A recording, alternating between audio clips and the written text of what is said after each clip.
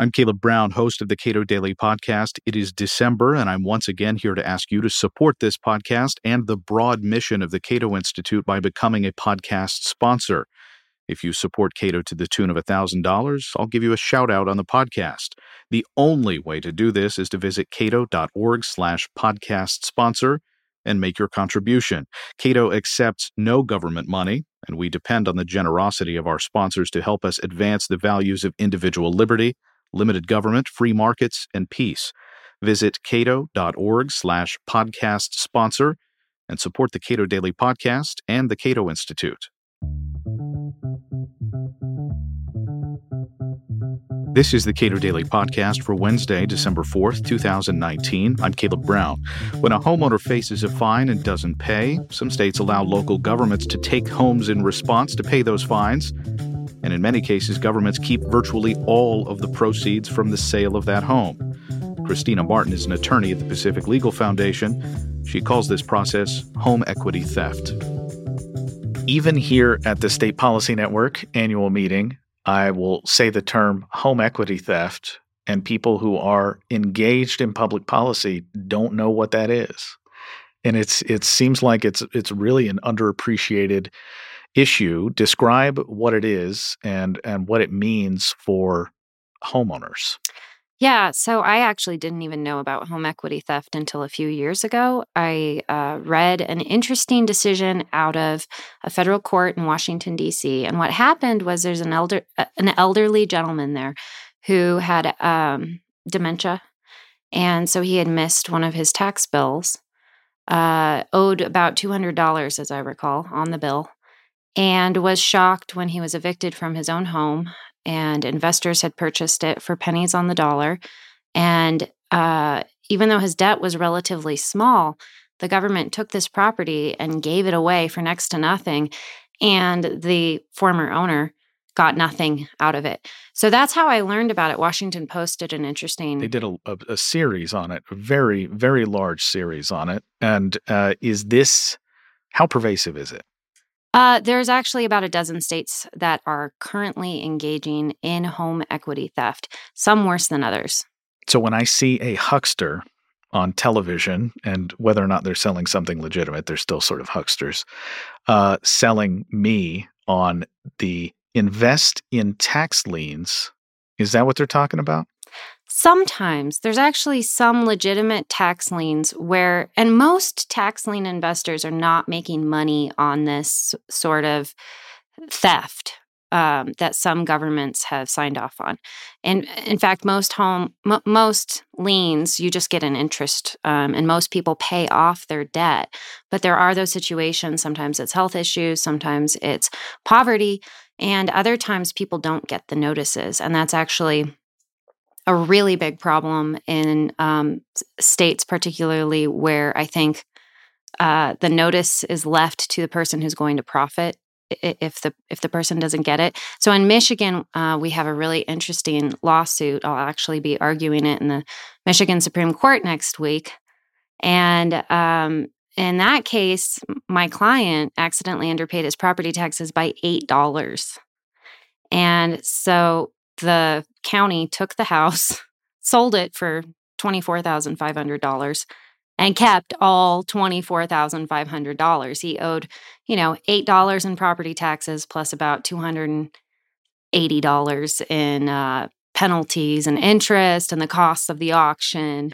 And they kept every penny. Of course, we think this is not just wrong and unconscionable. We also think it's unconstitutional. But the thing that really gets to me about Michigan is that because the government is the one profiting there are so many stories like this. We have another client, and this is just starting out, but it's in the trial court, who they accidentally underpaid their property taxes by $144. And since taking on these kinds of cases, I have gotten so many phone calls from people in Michigan who find out after they've lost the property that they owed money on it. Their neighbor walks up and says, I bought your backyard. And it's because there's this profit incentive counties to be foreclosing. In fact, some counties were using it to balance their budget, particularly during the last recession. And, there's not an incentive for them to let people know. There's actually an incentive for them to do the bare minimum required by the law and less in some cases. And then there's actually a really interesting story out of Western Michigan. They found this millionaire bought a mansion. Well, actually, he bought the land and he was building the mansion. And anyway, the county there took his land because he wasn't getting his tax bills. And, if you're a millionaire and you own lots of pieces of property, you don't necessarily notice when the tax bill doesn't show up. Anyway, long story short, he sued. And because he sued and conducted discovery, found out that there's county emails going between the tax collector and the between the tax collector and the treasurer's office. And they're saying the treasurer is tickled pink that they get to foreclose on this house, and that maybe they'll have county cookouts there because it's this beautiful mansion on the lake. And of course, the owner didn't get the notice. Nobody was living there. The builders didn't let him know about it. So there's this very perverse incentive. And as it turned out, the tax collector actually knew the lawyer for the millionaire and knew the millionaire could pay. And they joked about not doing too good of a job of letting him know. They brought a due process claim and lost. So that seems to be key here, is whether or not a government is living up to its obligation to alert people properly to what they owe with respect to their property. Sure. So that's part of the problem. I think that so it's half the problem. Half the problem is they're really not doing a great job alerting people in some cases. The other half of the problem is there are situations where, because of medical conditions, poverty, mistakes, whatever. I mean, I've missed Comcast bills before. You know what I mean? Like, people make mistakes, that people lose their property. And the question is, what happens when that happens? And can the government take everything, or should they only be allowed to take what they're owed and then give back what's not theirs? I think everybody who I've spoken to, except for one group of people, have said, yeah, of course, you should only keep what you're owed. That it's dishonest to keep the rest. But the people who've defended this law have in some way basically been on the other side of it, where they worked for the county, or they've been an investor who's essentially gotten a windfall by being able to foreclose on these properties. Would this qualify as an excessive fine or fee? It could, yeah. And it could be, now we're arguing it's actually a taking without just compensation, because there is a traditional property right that dates back hundreds of years. Blackstone wrote about it. He said when a tax collector takes your property, he has a, quote, implied contract to return the extra back to the former owner after they sell it.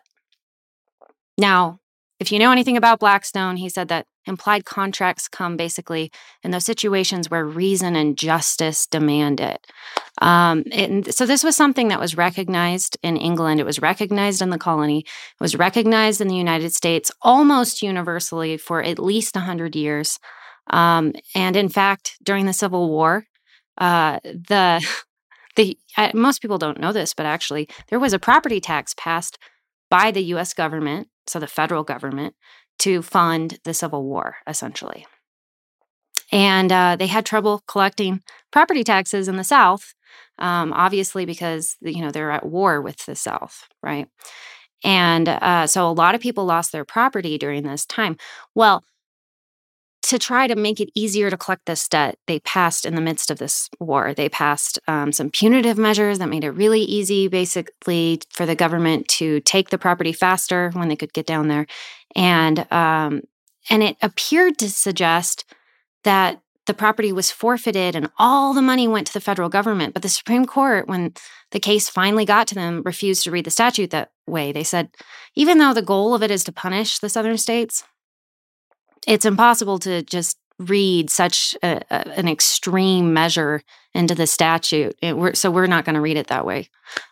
So they've never gotten to for instance, the excessive fines question or the just compensation question in this kind of context. But I think, we have the most support on the just compensation question, but I think it could really also be considered excessive, especially in a situation where, so I would say not only is it a taking of all that extra money. So from my client who owed $8, they sold it for $25,000 at an auction to the highest bidder, right? That's the traditional way that government collects on property debts, right? To sell it to the highest bidder. The unusual part was they kept everything. Okay, so that's the taking. The taking is at least, if there was a fair sale, we don't know if it was fair, but if it was a fair sale, it's at least that extra profit. But I think it's also excessive to sell a house to collect $8. So I think it can be both. How many other states have this rule? You said it was 12? Yeah, so there's 12 that are stealing home equity. There's 14 that are stealing some form of equity. And then there's one that is sort of a question mark at this point. In theory, they protect the equity, but in practice, it appears they're not doing so. There may be more of those, by the way. But for the people who are curious about what states those are, it's Alabama, Arizona, Colorado, Illinois, Iowa, Michigan, Minnesota, Massachusetts, Maine, Nebraska, Oregon, and then Wisconsin does protect homestead property. So that's one where you're living in your own home. And Montana actually just in the spring, with the help of Pacific Legal Foundation, essentially bringing this topic to the attention of legislators, they fixed the law so that it now protects almost all properties with homes on it. So it doesn't even have to be a homestead. So it's going to get most property owners, especially property owners who are more likely to fall in these categories, who lose everything when the government takes their home, essentially. Or in the case of my client, the $8 client, it was a rental home. It was an important source of income for him. He's in his 80s. And so this new law in Montana will now protect almost all homes. Christina Martin is an attorney at the Pacific Legal Foundation. We spoke in Colorado Springs in October. Subscribe to the Cato Daily Podcast wherever you please and follow us on Twitter @Cato Podcast.